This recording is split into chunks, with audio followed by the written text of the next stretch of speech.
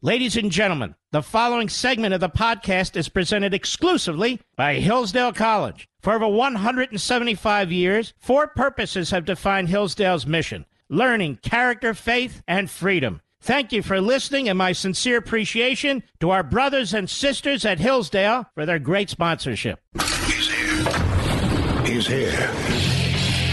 Now, broadcasting from the underground command post, deep in the bowels of a hidden bunker, somewhere under the brick and steel of a nondescript building, we've once again made contact with our leader, Mark Levin.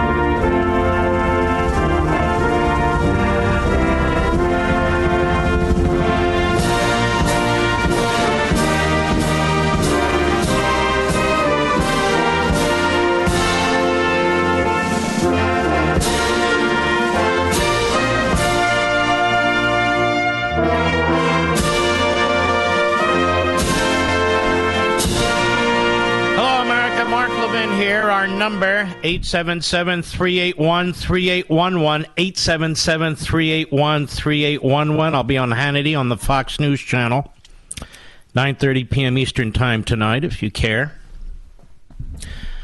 I wasn't going to start with this, but there's quote-unquote breaking news that the appeals court panel has ruled that the special master who was appointed by the district court judge in South Florida is to stop his work, and that the special master is no longer to participate in the process.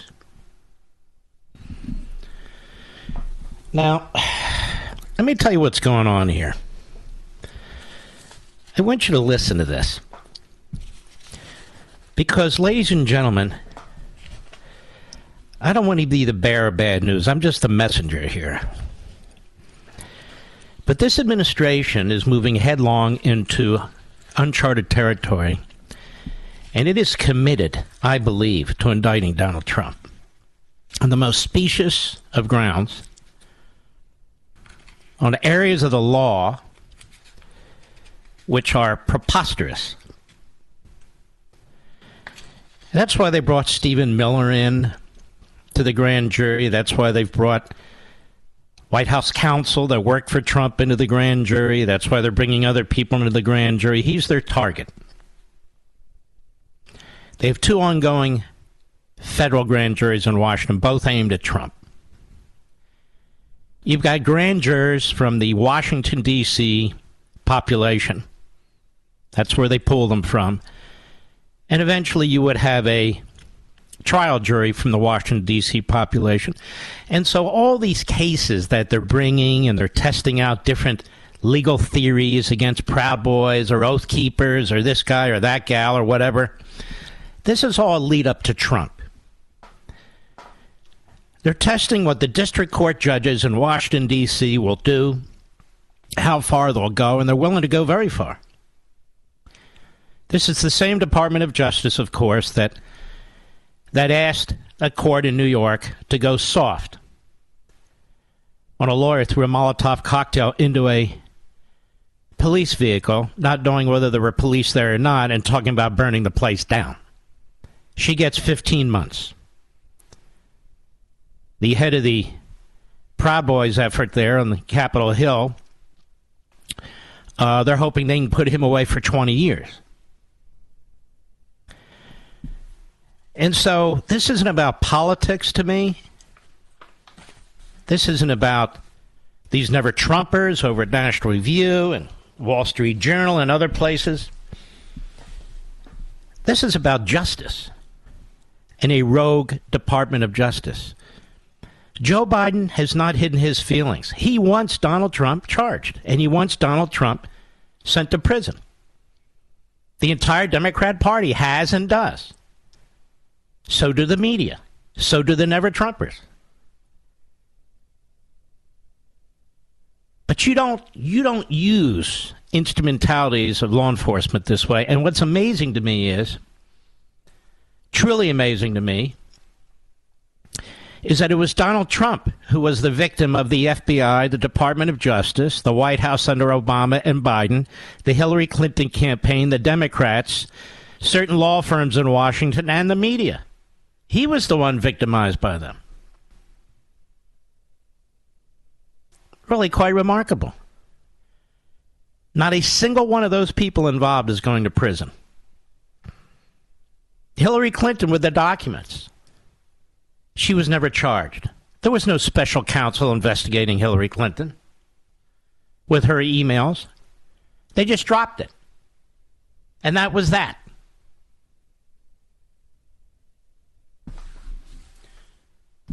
I'm deeply concerned by this.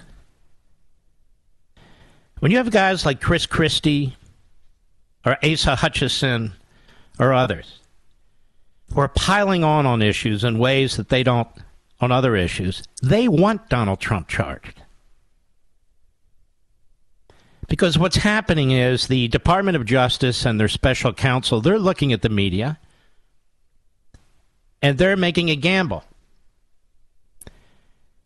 that even Republicans won't come to Donald Trump's defense if he's indicted, because they'll be so disgusted with him by then. It's not a matter of being disgusted or angry or happy or supporting or opposing. Just strip the bark off of this and look at it. Donald Trump has documents, or did, at Mar-a-Lago. Okay. So the dispute is whether or not they were his or his to take. And so now we're dancing on the head of a pin, at best, for the government. They asked him for the documents over and over again. They asked him if he had all the documents over and over again. He wasn't responsive, so there. So you're going to indict a former president? Really? January 6th. You have this committee in Congress, and I'm not going to bore you and keep going after it and explaining why it is such a grotesque miscarriage of legislative purpose. That's going to put out a report the way the Stasi would put out a report, the way you would go after any political enemy, the way you would go after Dreyfus. And that's what they're going to do. If there is evidence today that Donald Trump called for the insurrection of our government, we'd know it already. You wouldn't need years of investigations and 1,000 witnesses and endless subpoenas. You'd know it. So they're going to put together a circumstantial case, a dishonest case. But they know they control the jury. They know they control the outcome. If you're a Republican facing a grand jury charge in Washington, D.C., or facing a jury, a court in Washington, D.C., you don't have a chance. You have no chance.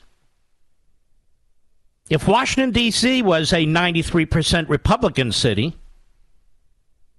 and a Barack Obama or Joe Biden or Hillary Clinton had been brought up on charges on these novel ideas like we're hearing now, you know you'd never hear the end of it. You would never hear the end of it. You're going to have to brace yourselves for this. It's disgusting. And there will be pushback. Political, legal, governmental. This is why I'm so frustrated with these 5 boneheads in the House of Representatives.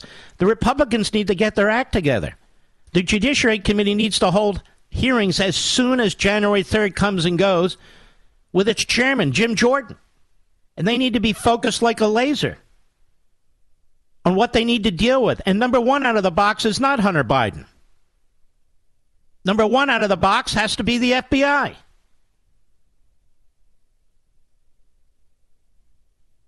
Because the FBI now is an institutionalized danger to all of us. To all of us. And to any Republican nominee, whether it's DeSantis or somebody else, or Ted Cruz. I want to give you an example. Jen Psaki is all over MSNBC, all over TV.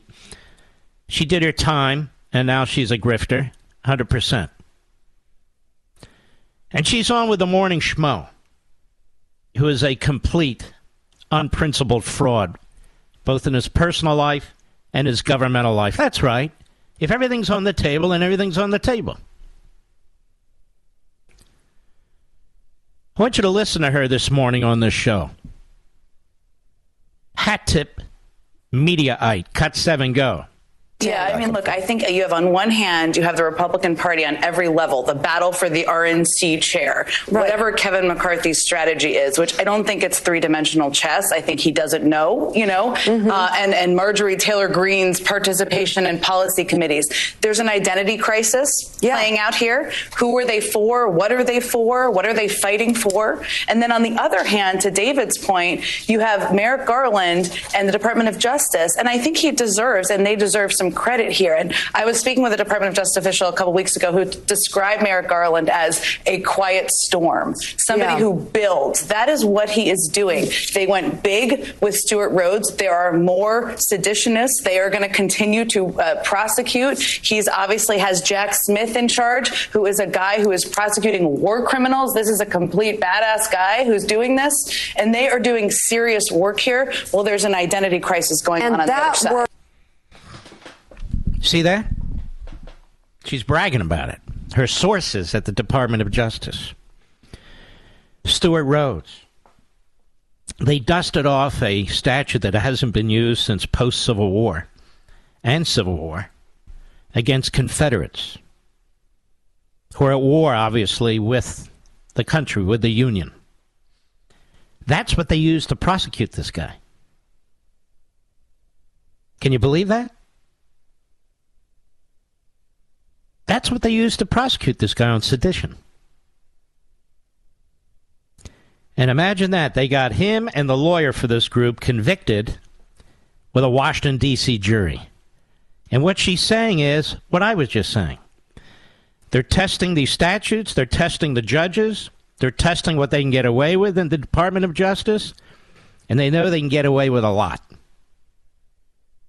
Then you have these judges today, these appellate judges, led by Bill Pryor, circuit court judge, whose mentor was Jeff Sessions in Alabama, a man I've known well over the years, but not lately. He's also very close to J. Michael Ludig. J. Michael Ludig. And one of the things he said at oral argument when the Department of Justice and Trump's lawyers were in that courtroom was, we wouldn't be having a special master, his accent, if he were a regular citizen here. We're talking about a former president. Yeah, exactly. And that 15-watt light bulb should have gone off at that point and said, wait a minute. We are talking about a former president. We should make sure this is meticulously done. And a special master in this case makes a lot of sense. But no. A lot of these prim and proper, your honors, conservative or otherwise, here's the dirty little secret. They don't like Trump either. They don't like him. They come out of the McConnell wing of the Republican Party. They don't like him either. He's just... They don't talk that way at the Federalist Society, you know. We don't do things that way. Well, maybe if Bill Pryor faced the kind of onslaught that Trump did maybe you wouldn't think that way. And Bill Pryor did over time when he was nominated, which is why he really could never get on the Supreme Court.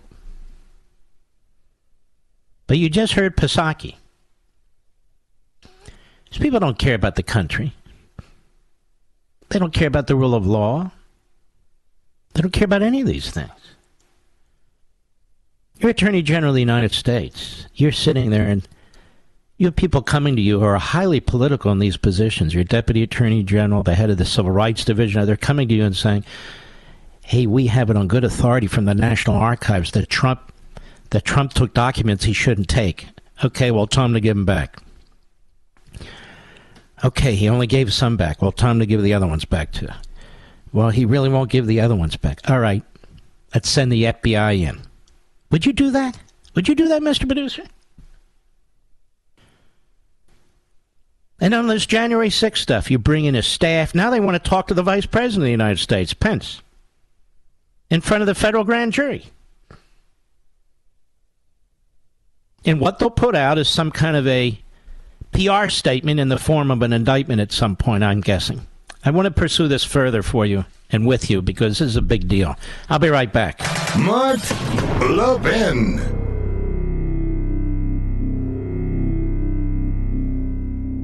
Folks, our great nation was founded on the principle of all men are created equal. But far too many of our nation's colleges and universities, including those in the so-called Ivy League, continue to insist on using race as a factor for admissions. And the Supreme Court is deciding a case on this subject right now. But there's a unique American college that doesn't discriminate based on race. It never has, and it never will. And it's my favorite college, Hillsdale College. Hillsdale was founded in 1844 to educate, quote, all persons, irrespective of nationality, color, or sex, unquote. It continues that policy today, admitting students on the strength of their character, ability, and intentions, not their heritage or background. My friend Larry Arnn, the president of Hillsdale College, recently published an article explaining Hillsdale's colorblind policies and its related refusal of government funding, even indirectly in the form of federal student aid. Read it for yourself at levinforhillsdale.com. And after you read it, you may even want to support Hillsdale with a year-end gift. So please go read Dr. Arnn's article today at levinforhillsdale.com. That's Levin for Hillsdale.com.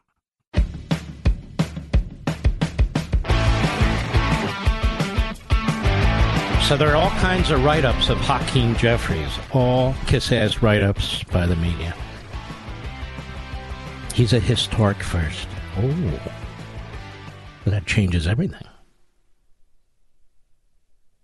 And, of course, he's not as radical as the radical kooks. He's a pragmatic radical kook. Oh, okay.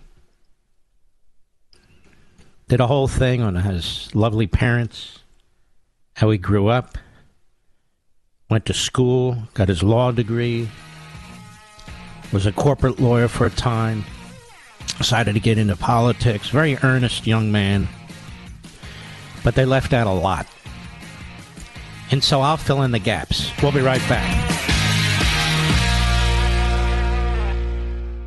Folks, our great nation was founded on the principle of all men are created equal. But far too many of our nation's colleges and universities, including those in the so-called Ivy League, continue to insist on using race as a factor for admissions. And the Supreme Court is deciding a case on this subject right now. But there's a unique American college that doesn't discriminate based on race. It never has, and it never will. And it's my favorite college, Hillsdale College. Hillsdale was founded in 1844 to educate, quote, all persons, irrespective of nationality, color, or sex, unquote. It continues that policy today, admitting students on the strength of their character, ability, and intentions, not their heritage or background. My friend Larry Arnn, the president of Hillsdale College, recently published an article explaining Hillsdale's colorblind policies and its related refusal of government funding, even indirectly in the form of federal student aid. Read it for yourself at levinforhillsdale.com. And after you read it, you may even want to support Hillsdale with a year-end gift. So please go read Dr. Arnn's article today at levinforhillsdale.com. That's Levin for Hillsdale.com.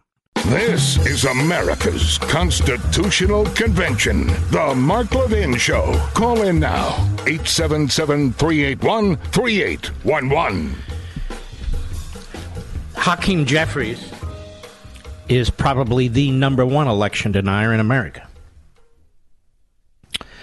And the media know this. They have access to the same tweets that I do. They have access to the same audio from MSNBC in 2017 that I do.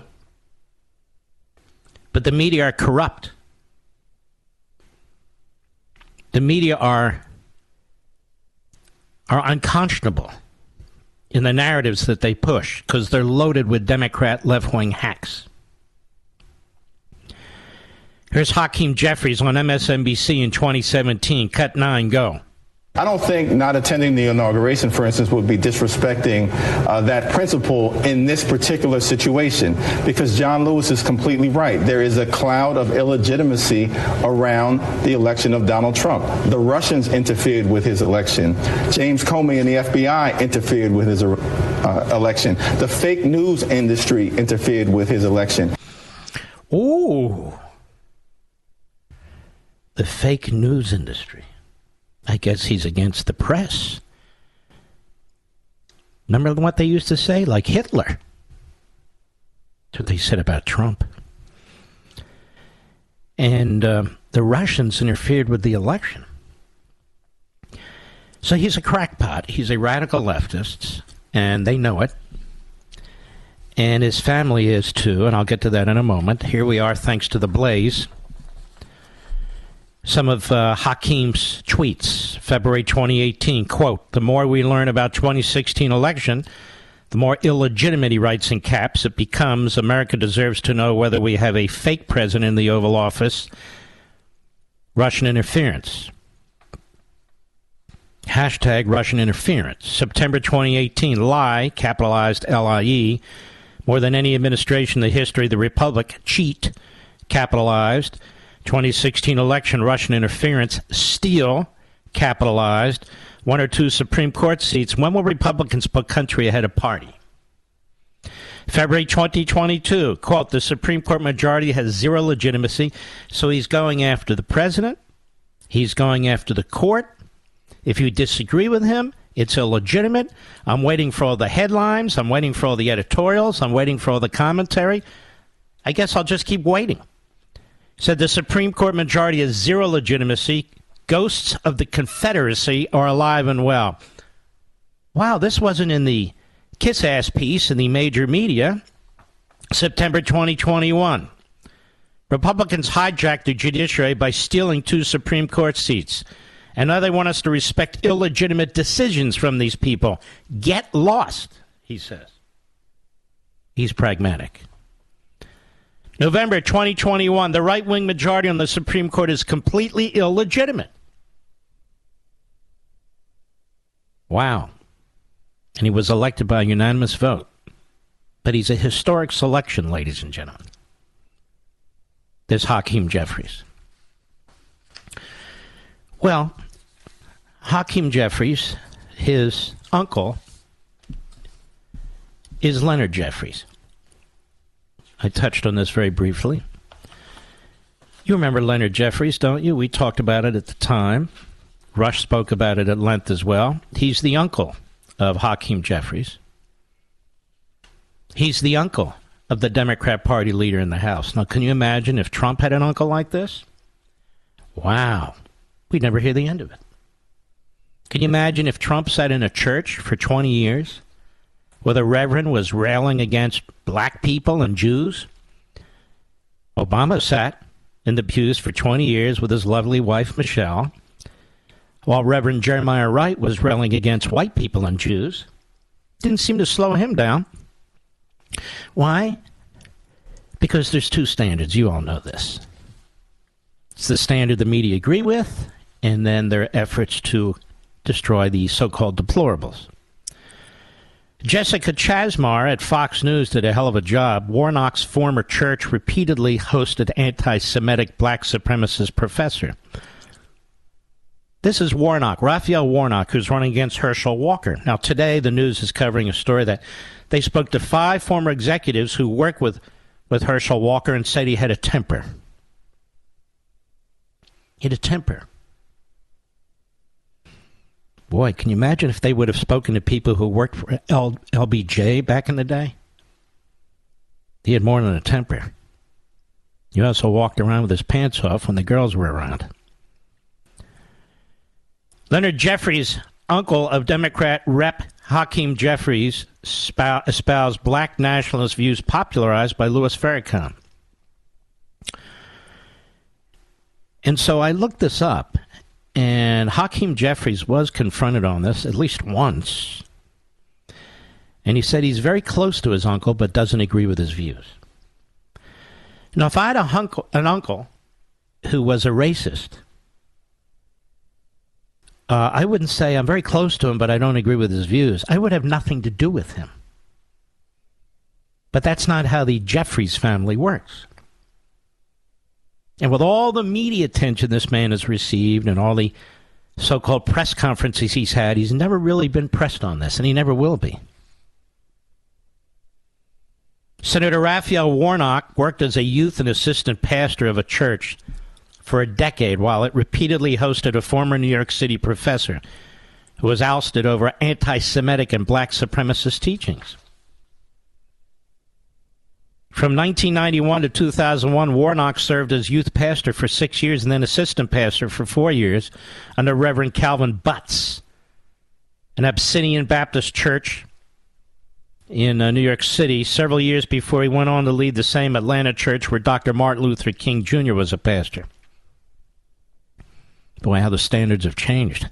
From 1991 to 1998, Butts's Abyssinian Church hosted Leonard Jeffries as a speaker at least 3 times.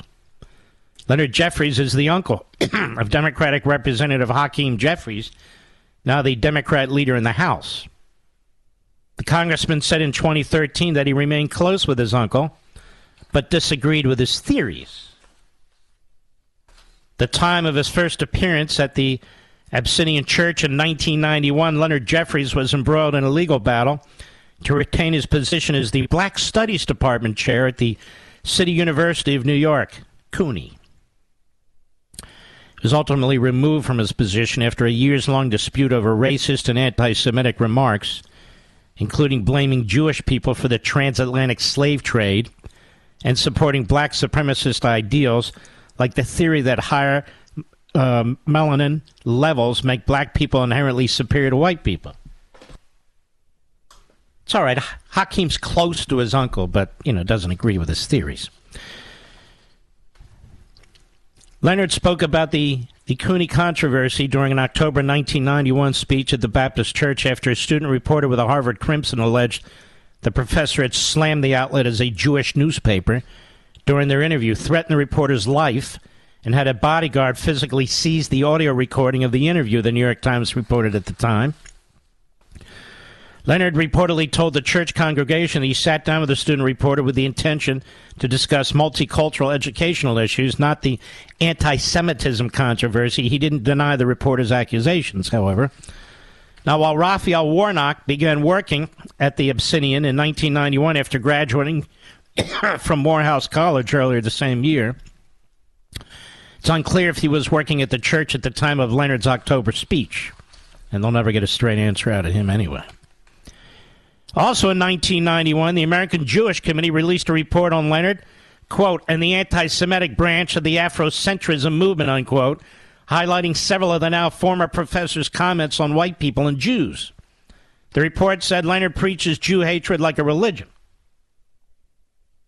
and claimed he organized a 1990 conference for black teachers that featured black nationalists and anti-Semitic rhetoric and reading materials. I wonder if Hakeem has ever had dinner or lunch with his uncle, Mr. Producer. What do you think? Did they spend Thanksgiving together? In July 1991, they are close after all, 3 months before his first Abyssinian speech, Leonard claimed the portrayal of black people in movies was a conspiracy planned and plotted and programmed out of Hollywood, where people called Greenberg and Weisberg and Trigilini and whatnot, quote unquote, the AGC report said. The report also noted Leonard's racially charged rhetoric, teaching that blacks are racially superior to whites. That's critical race theory. And his references to black people as sun people due to more melanin in their skin than whites, whom he calls ice people. Jeffries appeared at the Abyssinian Church again in February 1992, giving a speech about systemic racism and white-on-black crime after a white police officer was acquitted in the shooting death of a black teenager, Philip Pennell. Newsday reported at the time, "Black people are under siege," Jeffries said. Abyssinian hosted Jeffries for a third time. Couldn't get enough of him. July 1998, when he and his wife, Rosalind, performed the libation marking the passing of black historian John Hendrick Clark, the New York Beacon reported at the time. In 2017, the left-leaning group, the Anti-Defamation League, left-wing, dubbed Jeffries an anti-Semitic speaker in a report covering anti-Semitism on college campuses. This is before this guy Greenblatt headed the ADL, I'm sure. Leonard Jeffries, the former head of the Black Studies Department at the City College of CUNY and professor there since 1972, has espoused racist and anti-Semitic views and theories since at least the early 80s, when his comments, made while he was department head, began to attract public attention.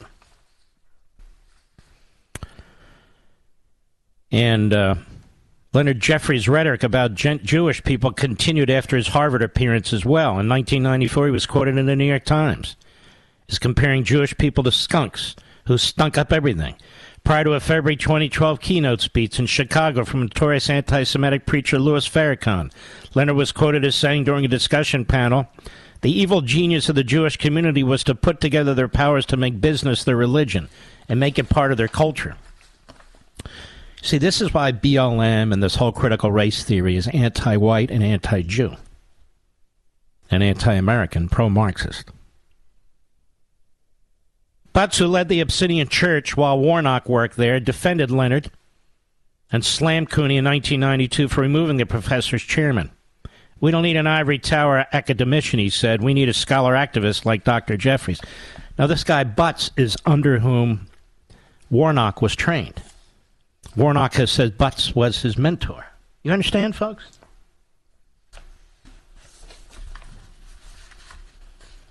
And none of this, with all the media, none of this apparently is worthy of their attention. You've got Warnock, you've got the Jeffries family, nothing. And yet the media says they're concerned about anti-Semitism. No, they're not. They're not concerned about it in the least.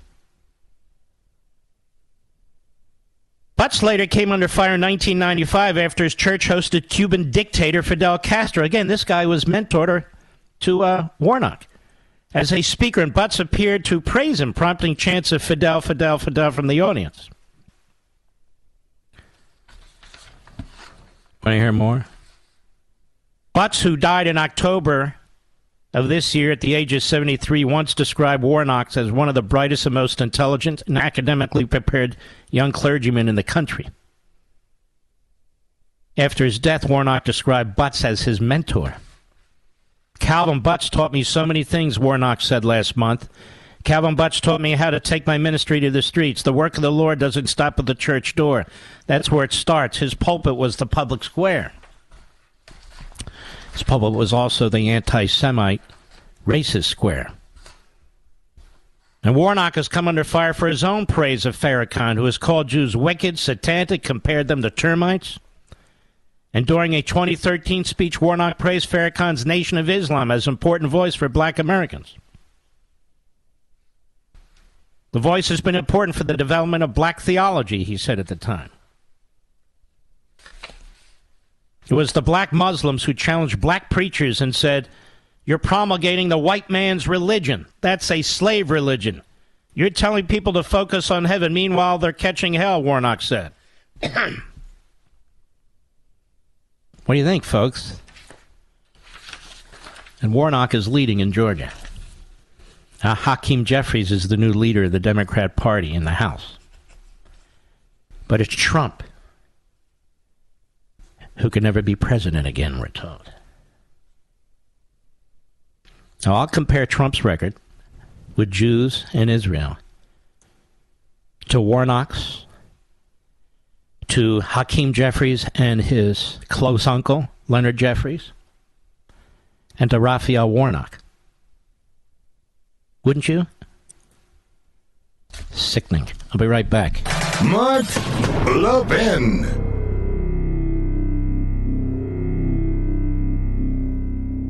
Folks, our great nation was founded on the principle of all men are created equal. But far too many of our nation's colleges and universities, including those in the so-called Ivy League, continue to insist on using race as a factor for admissions. And the Supreme Court is deciding a case on this subject right now. But there's a unique American college that doesn't discriminate based on race. It never has, and it never will. And it's my favorite college, Hillsdale College. Hillsdale was founded in 1844 to educate, quote, all persons, irrespective of nationality, color, or sex, unquote. It continues that policy today, admitting students on the strength of their character, ability, and intentions, not their heritage or background. My friend Larry Arnn, the president of Hillsdale College, recently published an article explaining Hillsdale's colorblind policies and its related refusal of government funding, even indirectly in the form of federal student aid. Read it for yourself at levinforhillsdale.com. And after you read it, you may even want to support Hillsdale with a year-end gift. So please go read Dr. Arnn's article today at levinforhillsdale.com. That's Levin for Hillsdale.com.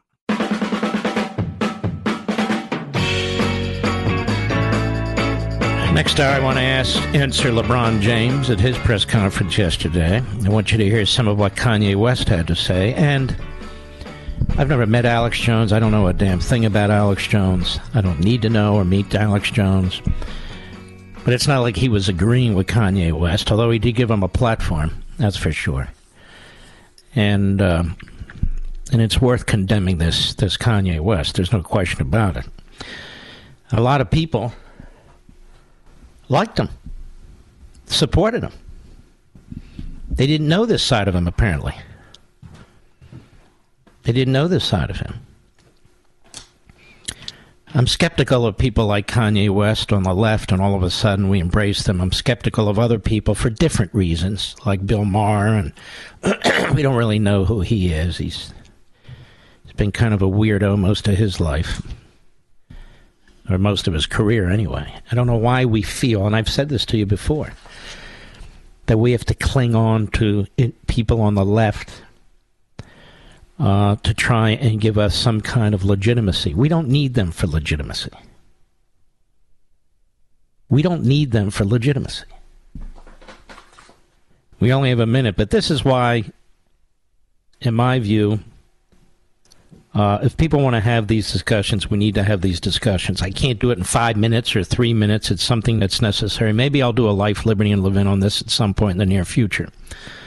I did do an entire program on the New York Times.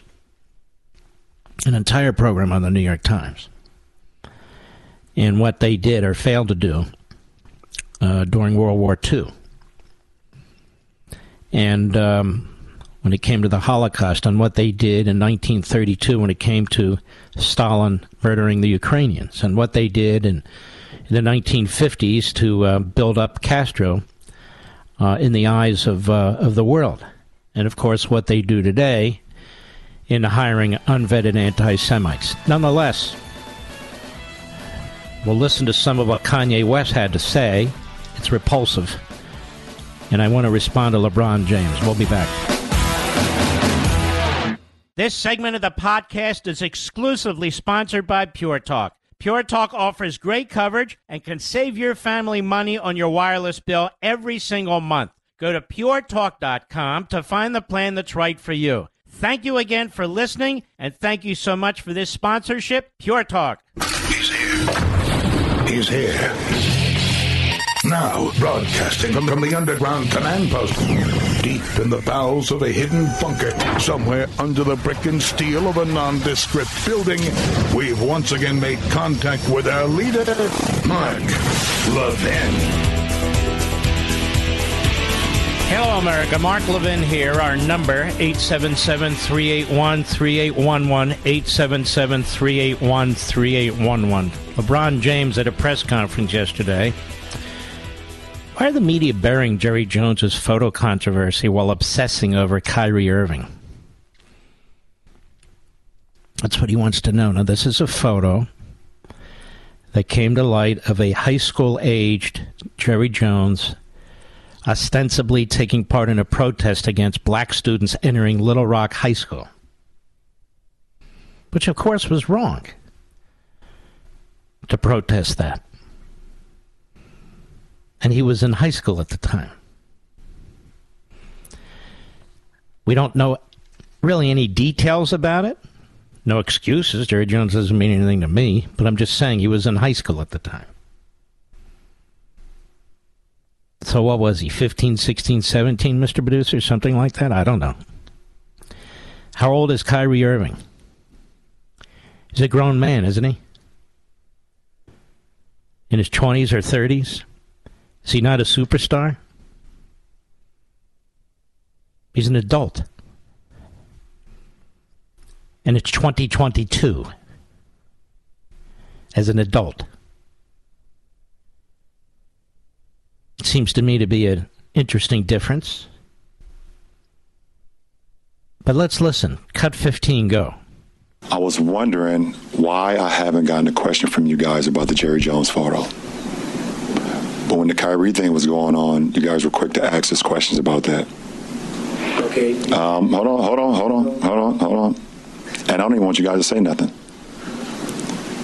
When I watched By the way, who does this guy think he is? I've never even heard an athlete talk like this. Black, white, Hispanic, whatever, interracial. I don't want you guys to talk and say nothing. Wow. Go ahead. And he says, I know who I am, but I want to keep the same energy when we're talking about my people and the things that we've been through. And that Jerry Jones photo is one of those moments that our people, black people, have been through in America. And I feel like as a black man, as a black athlete, as someone with power and a platform, when we do something wrong or something that people don't agree with, it's on every single tabloid, every single news coverage. It's on the bottom ticker. It's asked about every single day. But it seems like to me that the whole Jerry Jones situation photo, and I know it was years and years ago and we all make mistakes, I get it, but it seemed like it's just been buried under like, oh, it happened, okay, we just move on. And I was just kind of disappointed that I haven't received that question from you guys. You know, it's interesting, a couple of things here. Number one, he talks about we and you all the time. We and you. When we do something wrong, it's in the tabloids. When we do something wrong, it's in the tabloids. Now, when somebody does something wrong, it may be in the tabloids. Now, what's the difference here? He touched on it. It doesn't make it right, but it does explain the focus. And so we should be talking to Jerry Jones about the photo from, I don't know how old, he's kind of an old guy now. I guess the 1950s when he was in high school. And make him accountable for that, no matter what else he's done in his life. And yet Kyrie Irving makes a contemporary statement. A contemporary statement. Given all that's come and gone. Throwing in with an anti-Semite. And LeBron James, hey, you guys asked me about that.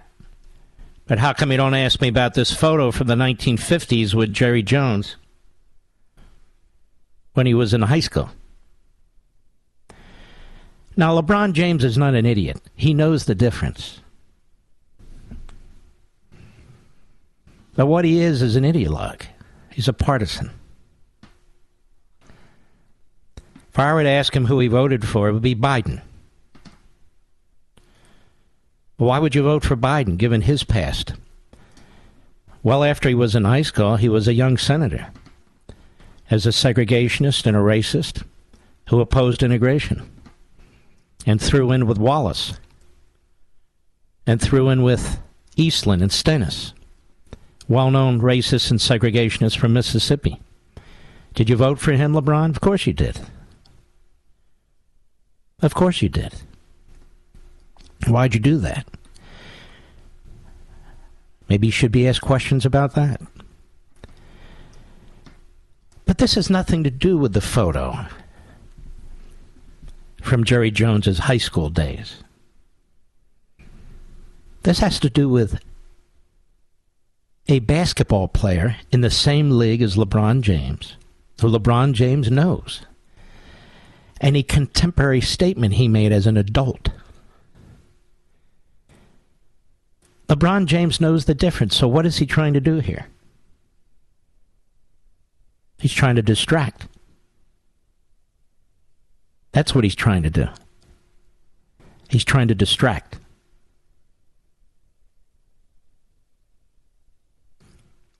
Which suggests to me he really doesn't give a crap about what Kyrie Irving said. That's what that suggests to me. Now we have Kanye West. He's on the Alex Jones show. And I've given this a lot of thought whether to play any of this, but it's out there. And Kanye West has given a platform to voice his Jew hatred. I mean, and it is really deep. And yet it's the kind of thing that Louis Farrakhan supports. It's the kind of thing that Hakeem Jeffries' uncle, Leonard Jeffries, supports. It's the kind of thing, in some respects anyway, that Jeremiah Wright supports. That was Obama's preacher for 20 years and Michelle's preacher for 20 years as they put out these books about life's lessons. What do you think of that, LeBron? So here we go. Cut 16, go. I see good things about Hitler also. I love everyone, and Jewish people are not going to tell me you can love us, and you can love what we're doing to you with the contracts, and you can love what we're pushing with the pornography. But this guy that invented highways, invented the very microphone that I use as a musician, you can't say out loud that this person ever did anything good, and I'm done with that. I'm done with the classifications. Every human being has something of value that they brought to the table, especially Hitler.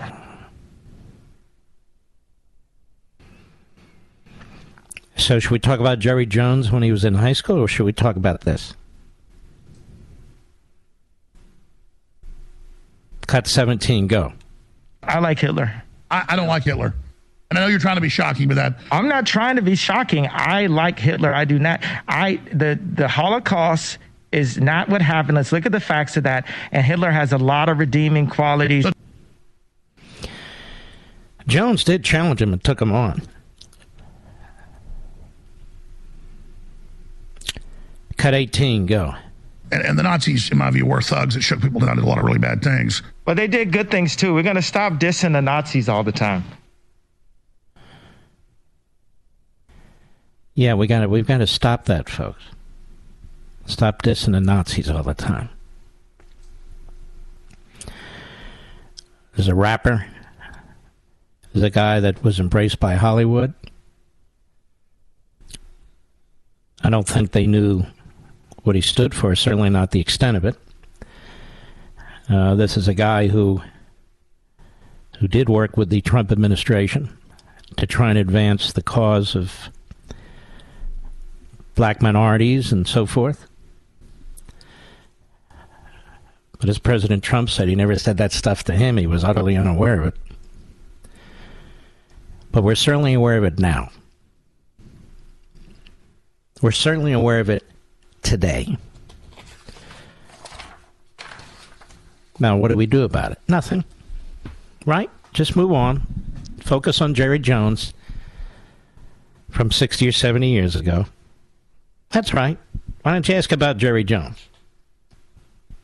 No, I'm not going to ask about Jerry Jones. I don't give a flying you-know-what about Jerry Jones. because he was 16, 17, 18 years old in that photo. There's not a damn thing that I can do about it. But when people make comments today or yesterday or 2 weeks ago, and they're adults and they have really big platforms, that gets my attention. That gets my attention. Now, what's happening here, and I've talked about it now 3 days in a row, is that our media and Democrats, whether they be basketball players or whether they be reporters, so-called, or whatever career they have, they are politicizing and exploiting this for their political and exploitation purposes.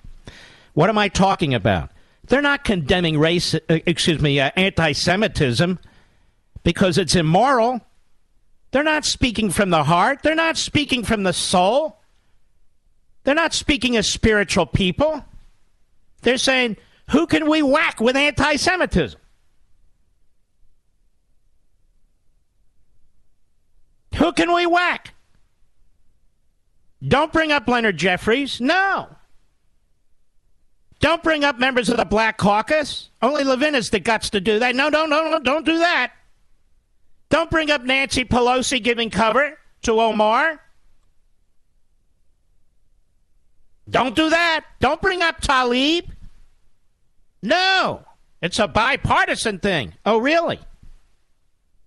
Really?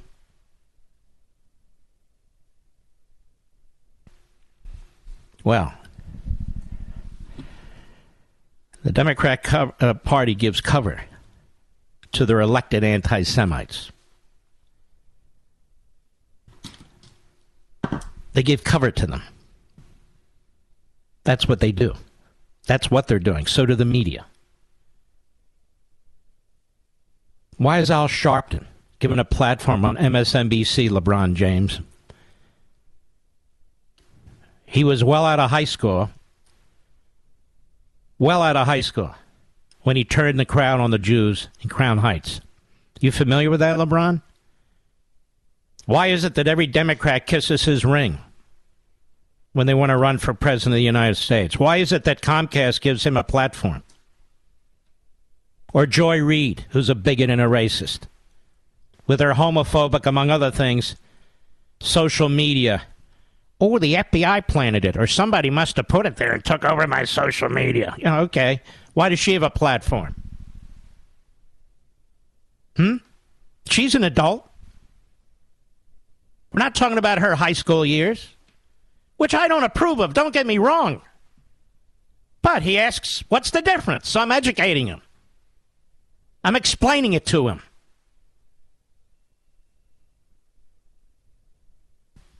But it's pointless, isn't it? It's utterly pointless. Because the people of whom I speak, who view this from a political perspective, not a moral perspective, they don't care. They just don't care. I'll be right back. Mark Levin.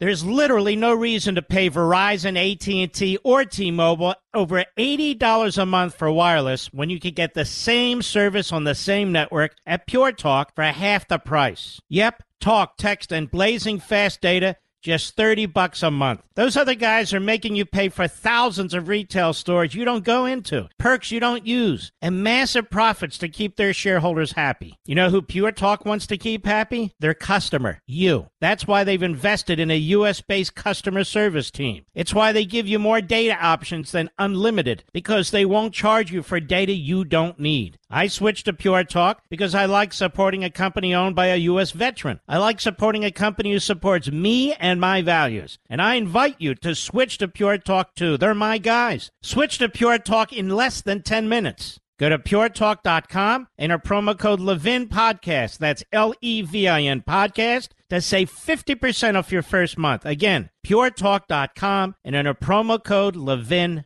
Podcast. The Daily Signal, Fred Lucas. Documents reveal Senate Democrat pressured the IRS, the Department of Justice, to target conservative groups. This is what's going on with the Democrat Party and their use of federal authority. Could be taking place in any fascist or Marxist regime. Because that's their mindset. It's totalitarian. And their media mindset. Because they are of the Democrat Party. Sheldon Whitehouse, remember this reprobate? Democrat Rhode Island called for revoking a tax exemption for a conservative group for not masking up and socially distancing during the pandemic. Insisted on a slew of investigations of other conservative groups and pressed for the IRS to expand its reach.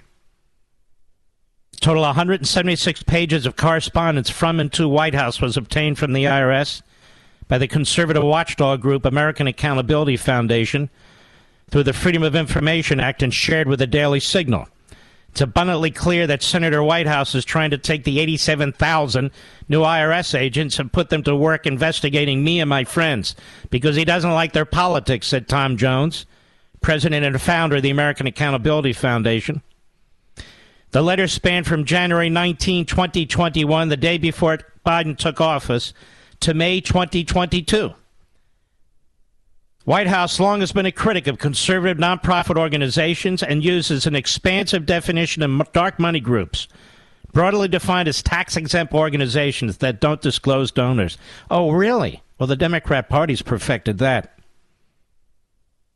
The Rhode Island Democrat, first elected in 2006, has made dark money a central point of Senate floor speeches. Yeah, but not against his colleagues, that's for sure. And often uses up to his entire 5-minute question period to make related speeches during hearings of the Senate Judiciary and Finance Committees. It's Lois Lerner on steroids, Jones said of what's in the White House correspondence, referring to the IRS official in the middle of the Obama-era IRS scandal over the targeting of Tea Party groups. And I want to remind you that this reprobate, Jack Smith, the new special counsel, was specifically chosen because of his activities involving targeting Tea Party and conservative groups at the IRS and urging Lois Lerner to criminalize their activities.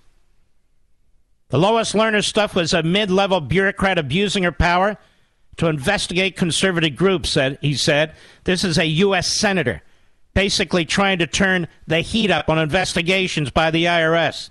So if Sheldon Whitestone had his way, Jones said, Lois Lerner would just look like a test run of what Sheldon Whitestone has in mind. Targeting Turning Point USA. Turning Point USA, our good friend Charlie Kirk's group, because they held an event at then-President Trump's Mar-a-Lago without masking. Turning Point's mission is to train and develop young Americans to become conservative leaders. You believe this?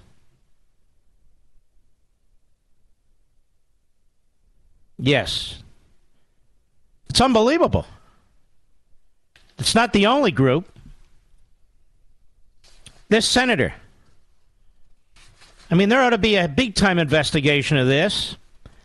And this senator is joined in his letter by Amy Klobuchar, along with 38 other Senate Democrats, going after conservative groups.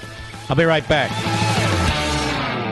There's literally no reason to pay Verizon, AT&T, or T-Mobile over $80 a month for wireless when you can get the same service on the same network at Pure Talk for half the price. Yep, talk, text, and blazing fast data, just $30 a month. Those other guys are making you pay for thousands of retail stores you don't go into, perks you don't use, and massive profits to keep their shareholders happy. You know who Pure Talk wants to keep happy? Their customer, you. That's why they've invested in a U.S.-based customer service team. It's why they give you more data options than unlimited, because they won't charge you for data you don't need. I switched to Pure Talk because I like supporting a company owned by a U.S. veteran. I like supporting a company who supports me and my values. And I invite you to switch to Pure Talk too. They're my guys. Switch to Pure Talk in less than 10 minutes. Go to puretalk.com, enter promo code Levin Podcast. That's Levin Podcast to save 50% off your first month. Again, puretalk.com and enter promo code Levin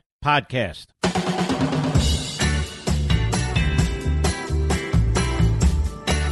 Couple of things, folks. We're going to have a fantastic, brand new, fresh Life, Liberty, and Levin this Sunday. Very important, I think, opening statement. And we're going to talk also about the protests in China and the protests in Iran, how that affects us, why it's important, and the failure of this administration to support these efforts even openly, publicly, in any significant way. We'll have Gordon Chang on exclusively with us, who is absolutely fantastic. We'll bring him on from Japan, which is where he is right now. And Richard Goldberg, one of the great experts on Iran as well. And, of course, me.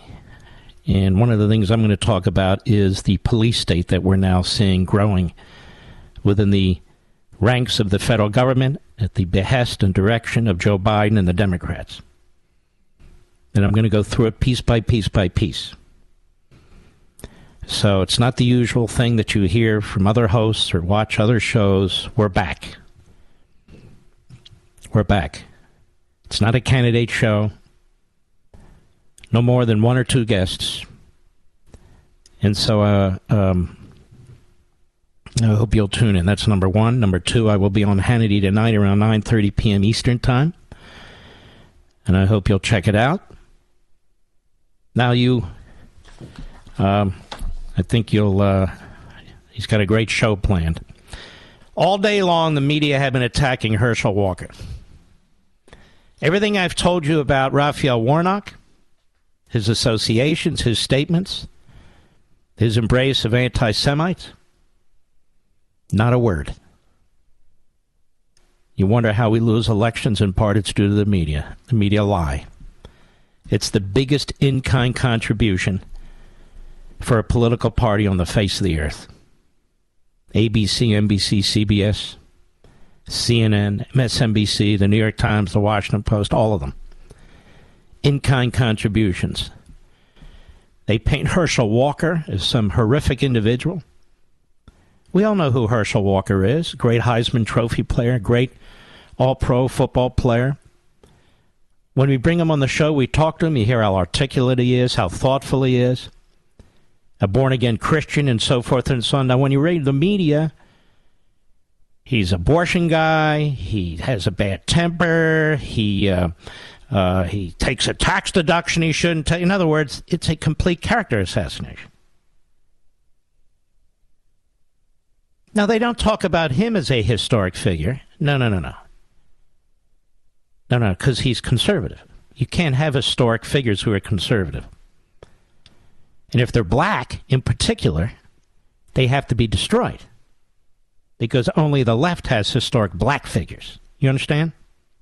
Only the Democrat Party, the party of slavery and the Klan, the party of lynching and segregation, only that party can represent blacks, truly.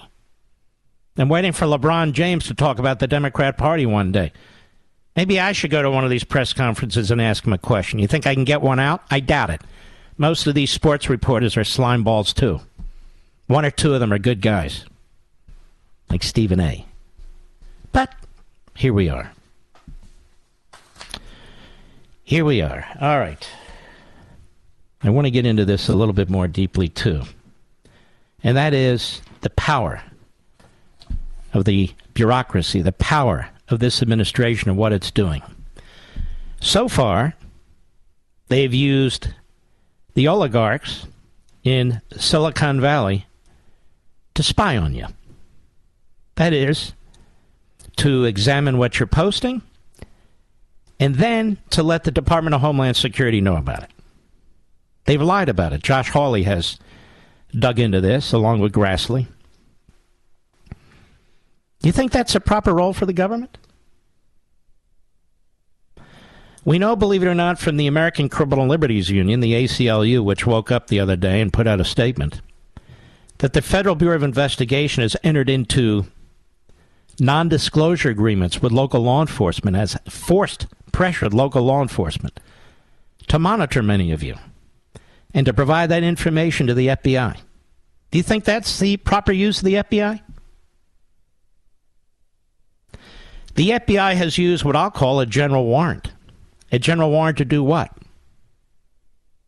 A general warrant to collect information on almost 5,500 cell phones that were used during January 6th to find out where people were in their mobility on that day. 5,500 cell phones. So if you were just there as a protester, and maybe you went to the John or something like that, the FBI would know about it with some kind of a general warrant. Do you think the FBI should be doing that, ladies and gentlemen? I'm just curious. Joe Biden launched a investigation against the meat industry. Big meat, he calls it. He's launched an investigation against Big Chicken, the chicken industry. He's launched an investigation against Big Oil. He talks about collusion and so forth. None of those industries have been proven to do anything wrong. Period. Ever. When it comes to these laws that they throw around. None of them. But it takes the focus of a Biden and his policies. Launching investigations.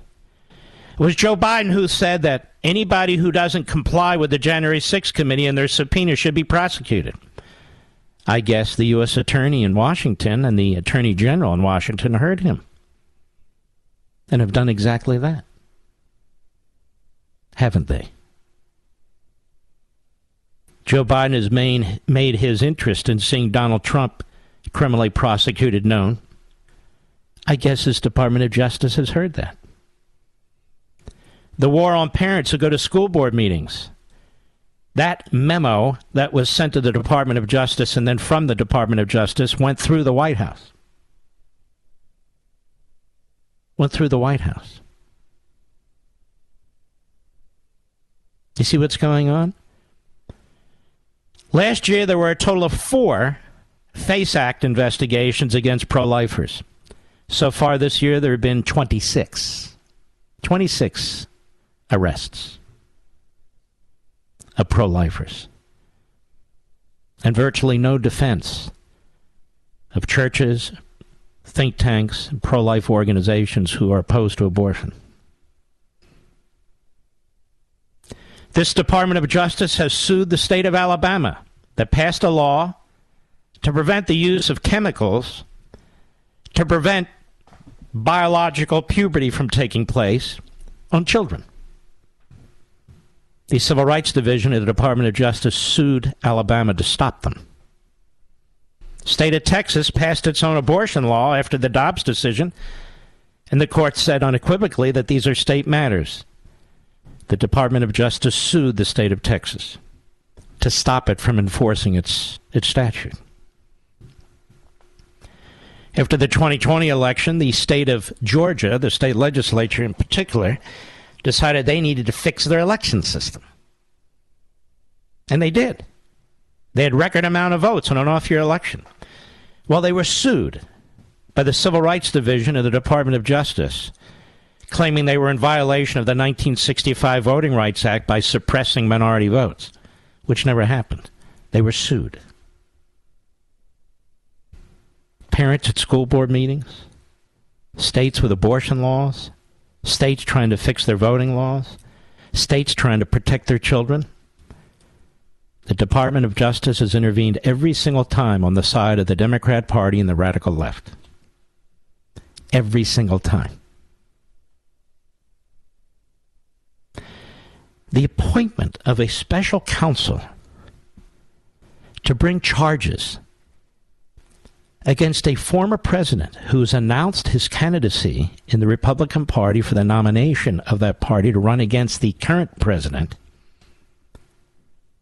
is the thing of third world dictators. You're unleashing your own Department of Justice against a political opponent. The purpose of the special counsel regulation, which is based on a statute, is so there's not an appearance of a conflict. And by that, what is meant, the history behind it, is you cannot expect an Attorney General of the United States to criminally investigate his boss. Not his boss's opponent. His boss. Instead, his boss doesn't face a special counsel, despite the myriad of evidence, texts and emails, eyewitnesses, bank accounts, no doubt treasury wires that are being covered up by the same administration, that the President of the United States is bought and paid for by various regimes, including the Communist Chinese regime. That hasn't even triggered the appointment of a special counsel. But that's what it's for. Not to unleash a special counsel against your political opponent who might be running against you as president. That's what Maduro does. That's what a Putin does. That's what a Xi does. We don't do that in America. This is the first time it's ever been done.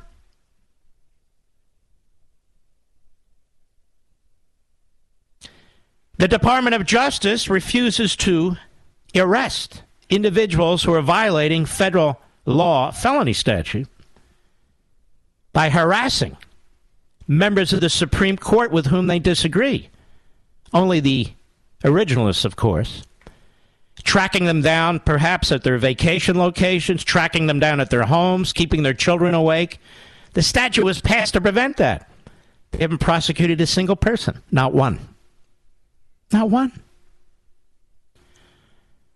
No. No trespassing and parading there, ladies and gentlemen.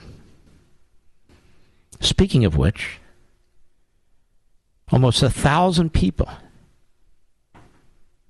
have served time in jail or have the scarlet letter of a charge on their records for parading and trespassing on the Capitol building. Now, there are those who were violent. I'm not talking about them. And yet, even when it comes to them, they have used a sedition law that was used the last time during the Civil War against Confederates. And they know they can bring them in front of District of Columbia judges, who are the most radical on the bench. And they know they will get convictions in many cases because of the jury pool. Just say Trump, that's good enough. They're playing the system over there at the Department of Injustice. They're playing the system and they're getting away with it. Because the appellate courts and the Supreme Court do nothing about it. Donald Trump's tax returns are sitting with the Democrats on the House Ways and Means Committee. 6 years worth. Because the Supreme Court would not stop the Democrats on the way out the door from getting his tax returns. The entire argument that they used is utterly phony now. A legislative purpose. We got to make sure our internal revenue laws are actually functioning properly. They're not in the majority in 3 weeks. And yet they hand and force them, the president, the Treasury Department, to provide his tax returns to them. What are they going to do with them? There's no legislative purpose. Certainly there's none now. They're going to leak them. Does this sound like a free country to you? Or a police state? Or a burgeoning police state? What's it sound like to you? 87,000 new IRS agents. They're going to need to be really busy, and I'm sure they're going to get bonuses based on how many audits they do. And given Sheldon Whitehouse, and given Jack Smith, and given the history of the Democrat Party, now who do you think they're going to audit? I'll be right back. Mark Levin.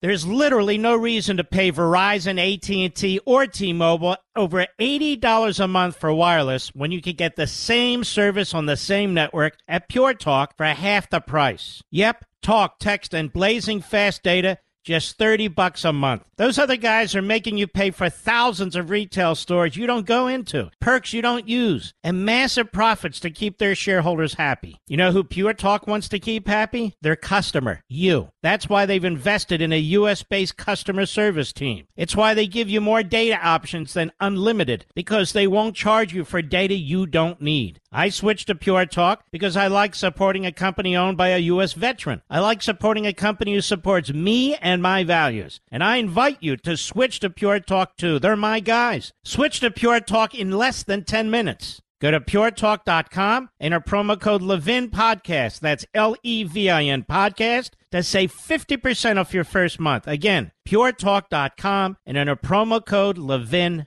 Podcast. Do we have a caller, Mr. Producer? Do we have a liberal or do we have a regular American? XM Satellite, Cameron, Salt Lake City, Utah. How are you, sir? I'm doing great, Mark. Thanks for taking my call. Yes, sir. Well, I called in about a couple things. I'll make my points quick and then let you talk about it. We have 1 minute, First so of pick all, your priority. All right. Trump is the man for the job. The reason why I say that, I'll just make it very fast, is that when anything is pushing as hard as these people are pushing to stop him, that's a true sign that he's the right guy. They fear Trump, and they fear those who support him. What do you make of all these so-called independents and single women in the suburbs, wherever they are, and all the rest who might be turned off?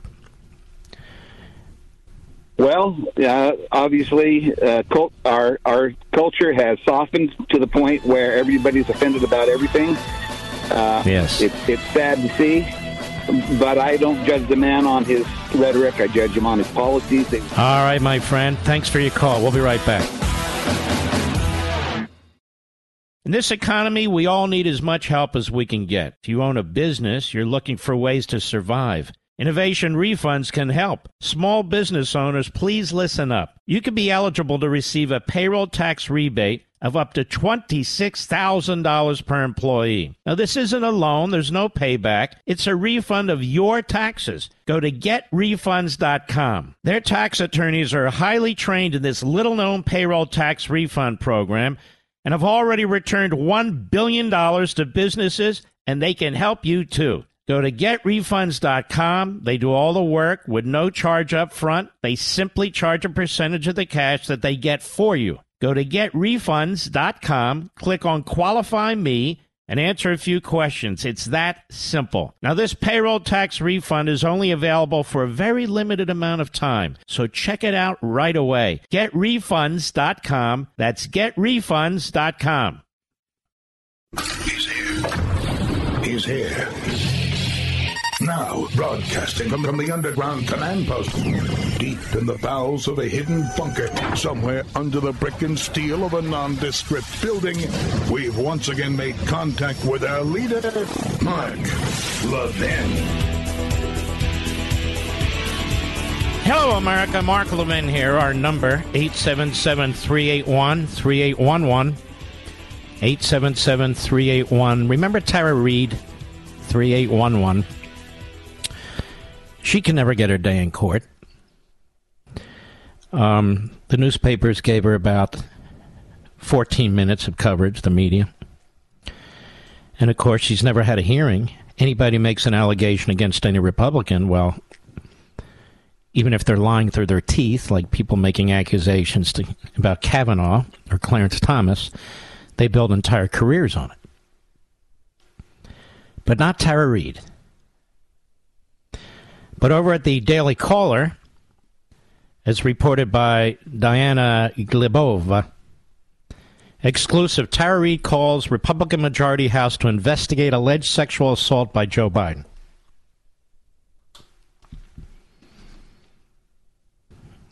I mean, I guess it just depends who you're sexually assaulted by. That's how sick this whole thing's come to be. Former Senate aide Tara Reid called on House Republicans to launch an investigation into allegations that she was sexually assaulted by then-Senator Joe Biden in 1993, telling the Daily Caller that she would be willing to testify under oath. It would be a very difficult thing if I could testify under oath, Reid told the caller, adding that she would provide whatever information Congress needed and Congress could ask me whatever questions they wanted. I don't think Liz Cheney's down with the battle there. I really don't. It doesn't advance Liz Cheney. I think we need to have the conversation instead of me being erased. And other women that were erased and tried to come forward, Reid added, saying that House Republicans should launch an investigation while they have a majority. Now, just stop there. That's some news right there, isn't it, Mr. Producer? I think we need to have the conversation instead of me being erased and other women that were erased that tried to come forward. We see Joe Biden. He's a pervert. He's a pervert. Let's just be honest. He is what he is. Now, I understand in today's culture, being a pervert is very important. Yes. You have certain rights. Under the Civil Rights Division of the Justice Department, you have certain rights under your teacher union contract and so forth. But for a lot of us, being a pervert is a problem because we don't like perverts. We don't think it's culturally acceptable. But listen to the sentence one more time. I think we need to have the conversation instead of me being erased and other women that were erased that tried to come forward. So other women have tried to come forward and they've been blocked. And the media have not reported on this because they're part of the Democrat Party industrial complex. It's that simple. So Joe Biden, yes, I'm implying by this, but the cover-up's on, so I'll imply what I want, was a serial molester. That's what she's implying here. Reid alleged that Biden sexually assaulted her in a Senate corridor in 1993 by pinning her against a wall and reaching under her clothing before sexually violating her. God. She said she filed a police report in 2020 about the incident, that no thorough investigation has ever taken place. Isn't that amazing? It's really the only case of something like this. There's never really been an investigation. I'm sure Nancy Pelosi ran to her defense. Oh, she didn't? I'm sure AOC. Oh, no? Susan Collins? No? Kamala Harris? No? Amy Klobuchar? No? None of them? Gillibrand? No? Interns and others that worked alongside Reid in Biden's Senate office denied knowing that any sexual misconduct took place between Reid and Biden. So the New York Times reported in 2020, citing interviews with former staffers. She could also not remember some details about the incident, including the exact time, date, location, according to the outlet. But she's got a lot more information than anybody who accused Kavanaugh of anything did, or Thomas. Biden staffers who worked with Reid at the time, including aides Dennis Toner, Chief of Staff Ted Kaufman, Executive Assistant Marianne Baker, all denied that Reid came forward to them about the alleged sexual assaults. Oh, okay. Toner and Kaufman told NPR they didn't remember Reid and that she did not come to them about the allegations. Well, why would she? Why would she run around and say, you know what, I was molested, I was molested?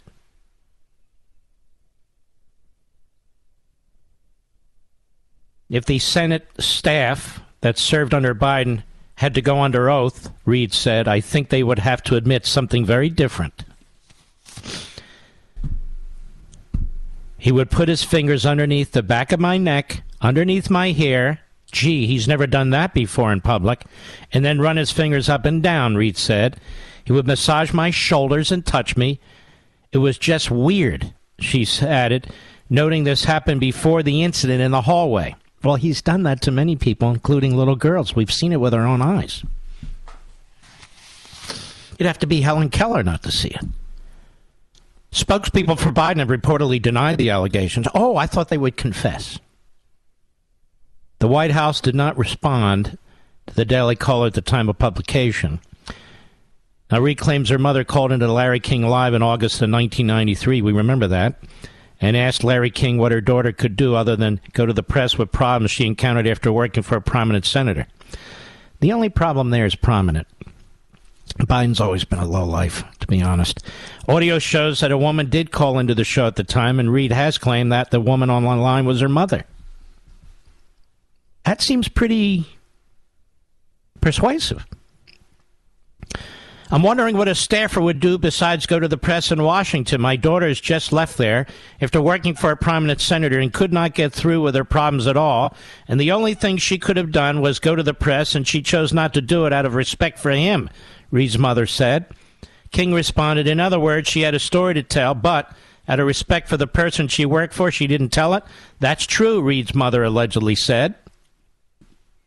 Reed's friend said that she told her about the assault at the time, and another friend and Reed's brother have said that Reed informed them of the assault over the years, the New York Times reported. Reed told the Caller, that is the Daily Caller, that she filed a sexual harassment report through the Senate in 1993 and that the report was filed on paper. If the paper still exists, it would be sealed with Biden's papers at the University of Delaware, Reed added. She continued that when she brought her complaints to her superiors, she was threatened and ultimately dismissed from her duties. Now, isn't it funny? The laptop, they pretend doesn't exist, the information on the laptop, and this letter.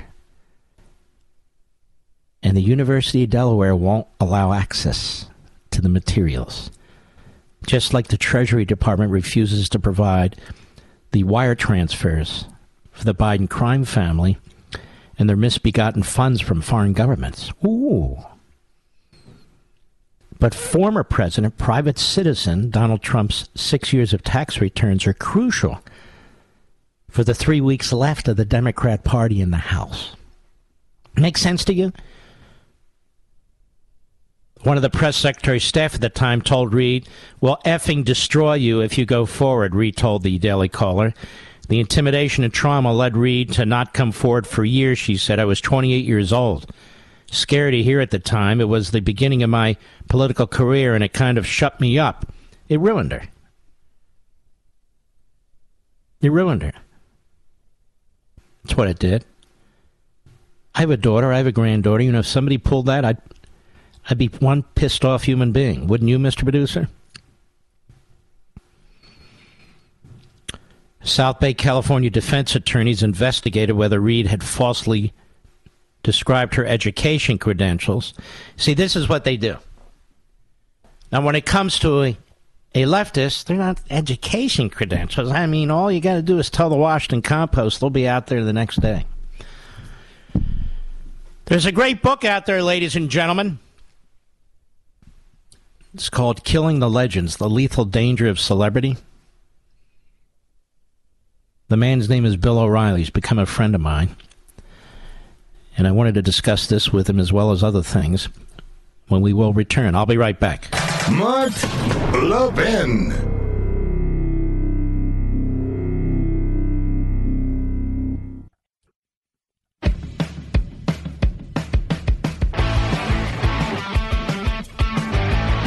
Well, it's great to have my friend Bill O'Reilly back. Bill, how are you? You know, I'm the same, Mark, which is tragic for everyone. I don't deviate too much. Yeah, me neither. Well, I do want to start with this because there's been so much going on, and actually this book kind of is very relatable to events going on. Killing the Legends, The Lethal Danger of Celebrity. See that happening with Kanye West, among others? Oh, it's incredible that when people become famous, their whole lives obviously change, and they become targets, but in ways that many don't understand. So Killing the Legends is about Elvis Presley, John Lennon, and Muhammad Ali, all of whom changed American culture. We live today in a way that is defined by these three men in part. And it's an amazing historical story. People said, look, this is your 12th killing book. All the others, Killing Lincoln, Killing the Rising Sun, big events. Now you're going into cultural history. But the history is so intense, and people don't understand how celebrity can destroy you if you don't understand what's going on. And let me make this personal to you, Mark Levin. You're famous. Okay, everyone knows you. Everybody knows me. And because of that, there are benefits, but there are deficits. And I think you, following your career over the years, understood quite readily that you could not make yourself available in a casual way. Right. And so people don't know about what you do, where you are. You do some book signings and that kind of thing, but, and you correct me if I'm wrong, you understand there is a danger. And look at Nancy Pelosi's house. Look at Nancy Pelosi, okay? And you can just stair step it. There are legions of famous people. So you mentioned Kanye West, but I'm going to mention Donald Trump too, because the two most famous people in the country are Trump and Biden, and celebrity has hurt both of them in ways I don't think they understand. So Trump never knew that sitting down with Kanye West and the other clown was going to come back and cause him deep angst. He did not calculate that.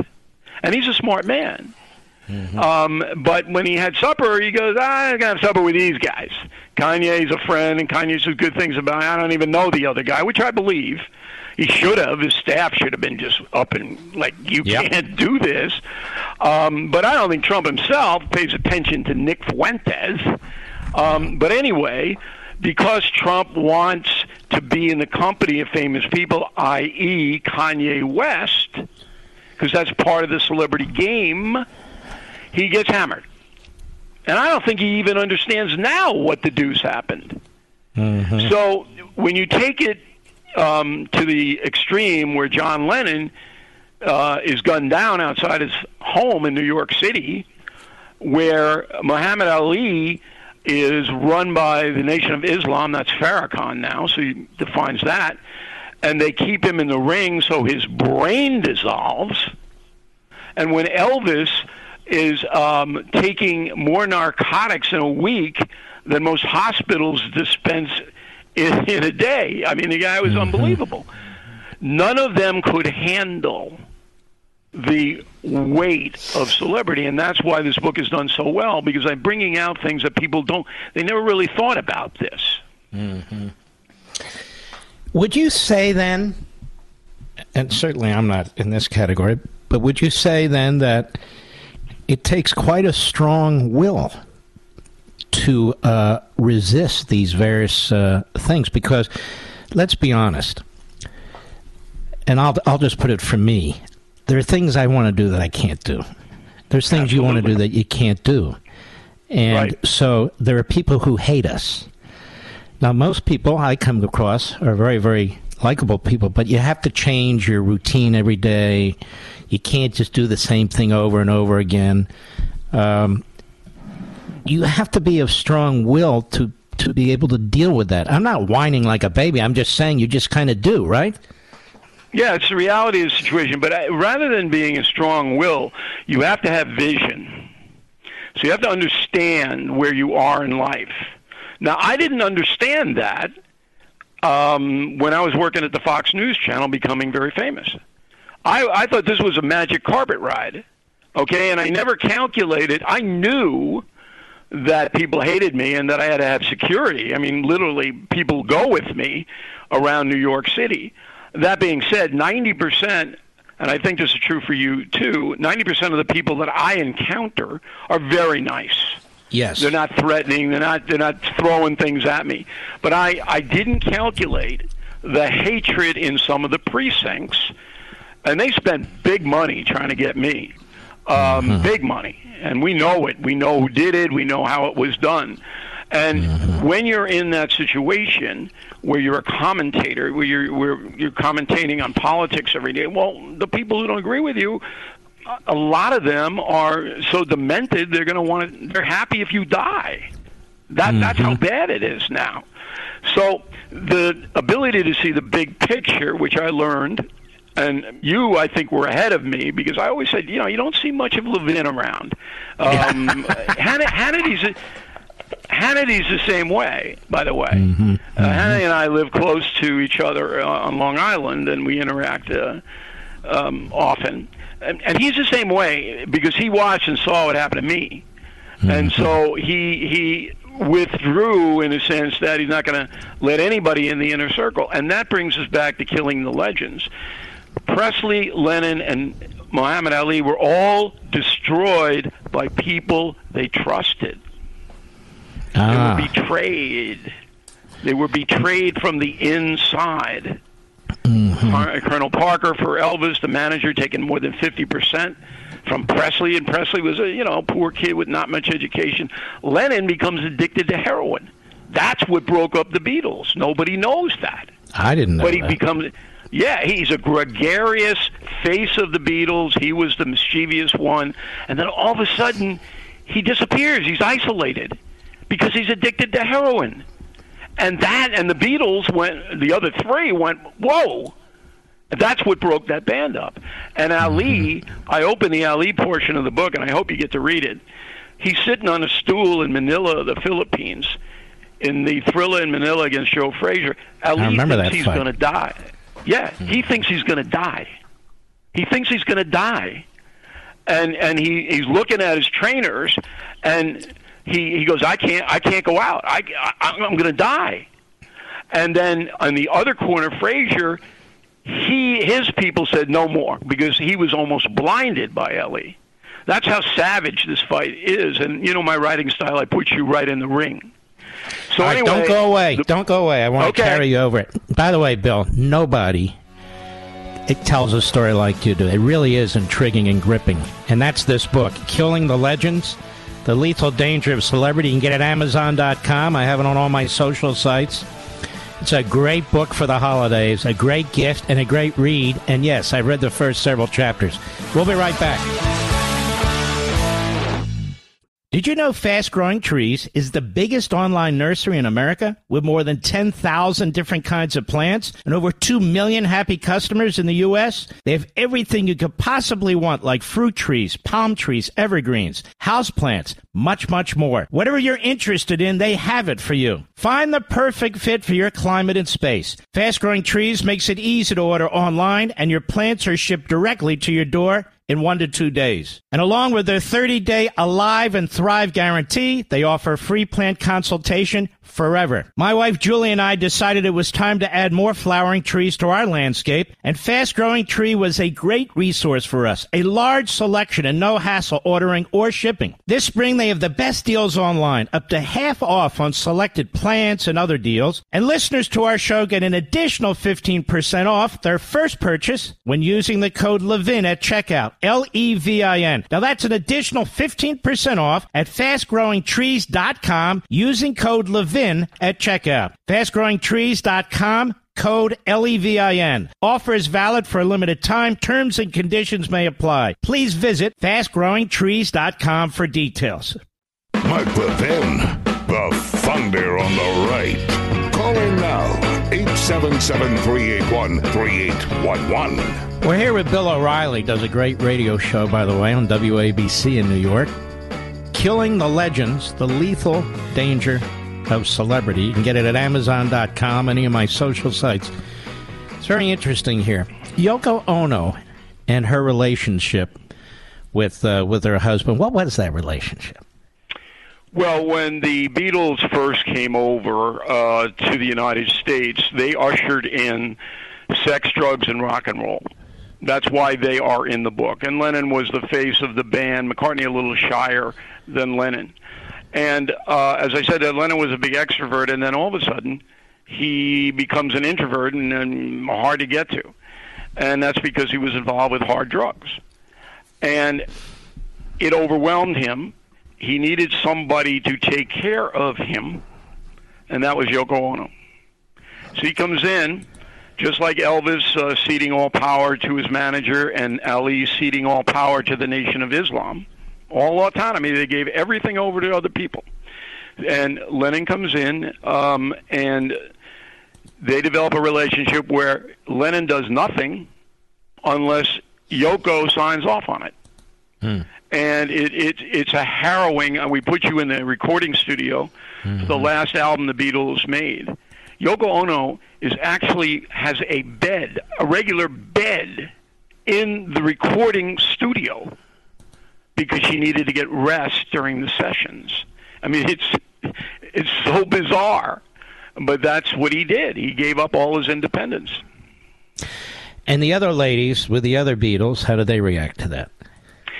They didn't like Yoko. Yoko wanted to isolate Lennon and control him, which he eventually succeeded in doing. After the band broke up, then it was the plastic Ono band, if you can imagine this. Mm-hmm. And John Lennon pretty much did what Yoko wanted him to do. And the other Beatle wives and girlfriends didn't have any sway into the band and what the band did. And that caused a lot of resentment as well. Mm-hmm. Now, it's really 3 books in one, and you tie them together, you fuse them together with the common thread. What you're talking about here, the lethal danger of celebrity. Let me ask you something. Out of the 3, and maybe you don't have one, which seemed the most compelling? I mean, these are 3 Ali. Big people here. Ali, tell us why. Yes. Okay, so Muhammad Ali was perhaps the greatest American athlete of all time in any sport. The guy was supremely gifted, and he became at a very young age an Olympic gold medal champion and was a role model for African Americans. Nobody, with the exception of Martin Luther King Jr., had more sway in the African American community. For some reason, and I don't know what the reason is, Ali signed up with the very militant, anti-white, anti-Jewish Nation of Islam, run by Herbert Mohammed. And Elijah Muhammad, I should say. Herbert Mohammed was Elijah's son, and he took over Ali's life, total life. So in Manila, we were talking about before the break, Ali thought he was going to die. He wins the fight because Frazier can't come out because Frazier can't see. All right? And then the doctor, Ferdy Pacheco, who worked for Ali, said, you can't fight for a year. You can barely get out of bed. For 14 days, he had to stay in the Manila hotel. He couldn't get out of bed. And so Pacheco says, look, you can't keep doing this. 4 months later, who's back in the ring? Because Herbert Mohammed and the Nation of Islam got a supreme cut of all the purses that Ali got. So they kept him in the ring, getting the hell kicked out of him, and that destroyed his brain. I mean, that is a compelling story. And it's never been told. Unknown. None of these stories really have ever been told, which is why we decided to do Killing the Legends. Let me give you a little footnote here. When I was Chief of Staff to Attorney General Meese, and he had this pornography commission that they mocked, but it was really aimed at child pornography, which had become a problem. And Reagan wanted to do something about it, and Meese wanted to do something about it. I would get a call every now and then from Muhammad Ali, Bill, who wanted to know how he could help, who was very concerned about it. He sent me a picture of himself where he drew a ring, and he wrote in there, and you could see his hand was shaking, so he'd already had some level of Parkinson's, and he said, you better not come in the ring with me. And he told me that took him an hour and a half to draw all that and write all that. And I have it right in front of me here, framed here. You know, Muhammad Ali, I interviewed him. I never met Elvis or Lennon. And I interviewed Ali, and I never got any racist vibe coming off him. No. I mean, the handlers, the people around him, absolutely, but not him. And he was, as you know, extremely likable. He was engaged. I think he was a good person. And Elvis, too. Too. I think Elvis was so screwed up that he destroyed himself. And Elvis knew he was destroying himself. He died at age 42. You can't take the amount of narcotics he was taking, prescription drugs, and live that lifestyle. I don't think you're going to survive. Lennon, not so much for me. I respect him, what he accomplished, and his talent, but he just dropped his kid, Julian. Just dropped him because Ono didn't want Julian around very much because they had their own baby, Sean Lennon.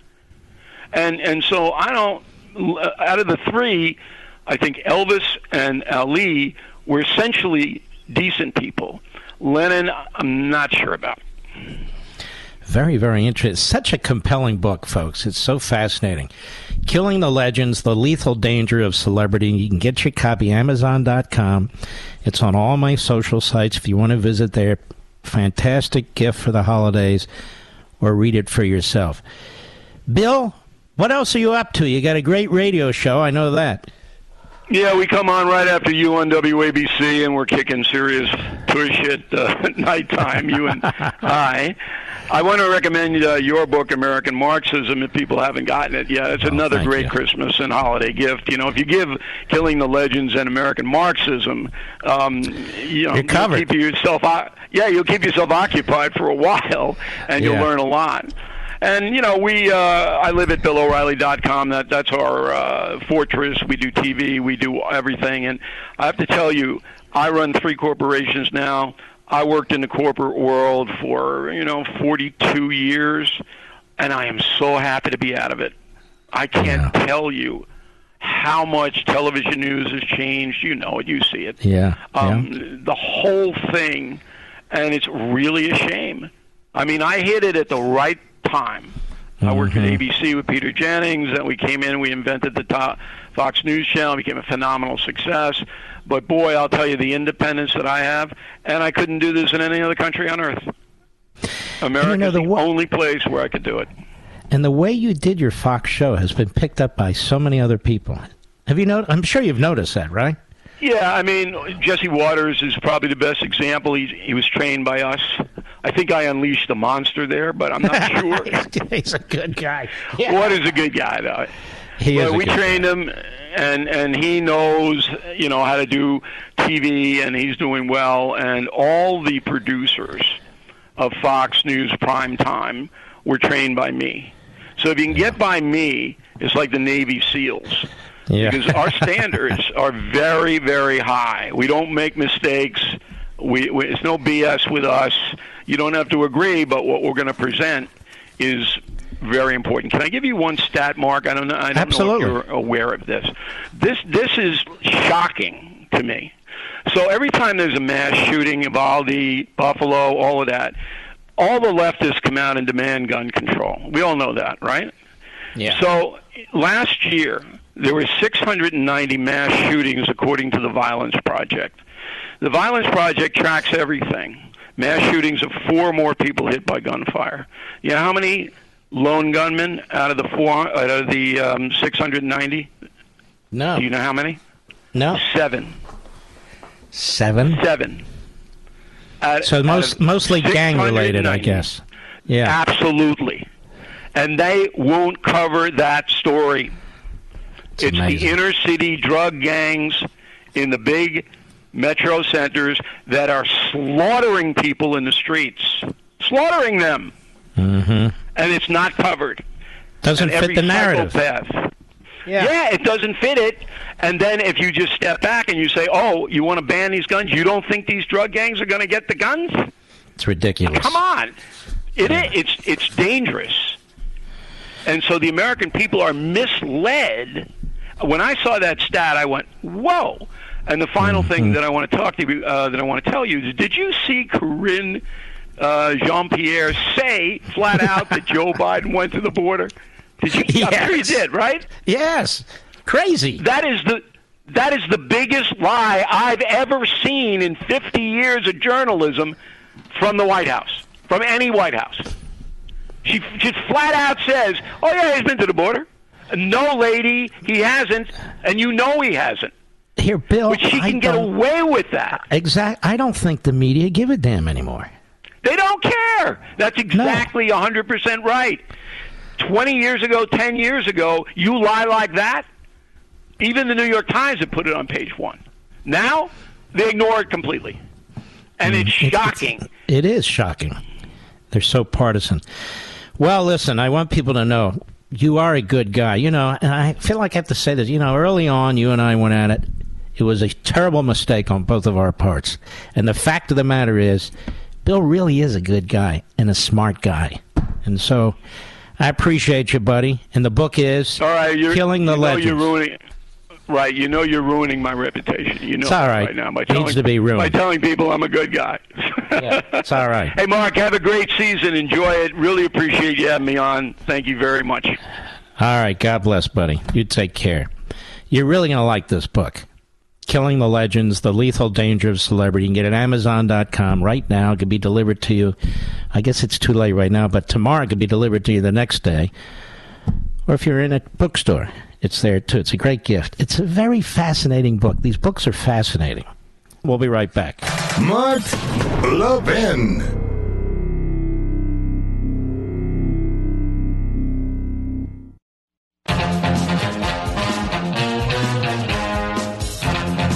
Ladies and gentlemen, we salute our armed forces, police officers, firefighters, emergency personnel, our truckers, the men and women in Taiwan, the men and women in communist China, the men and women in Islamo-Nazi Iran, the men and women in Ukraine fighting for their lives, and you, the American people. I'll see you on Hannity in 30 minutes, and I'll see you tomorrow. God bless and be safe.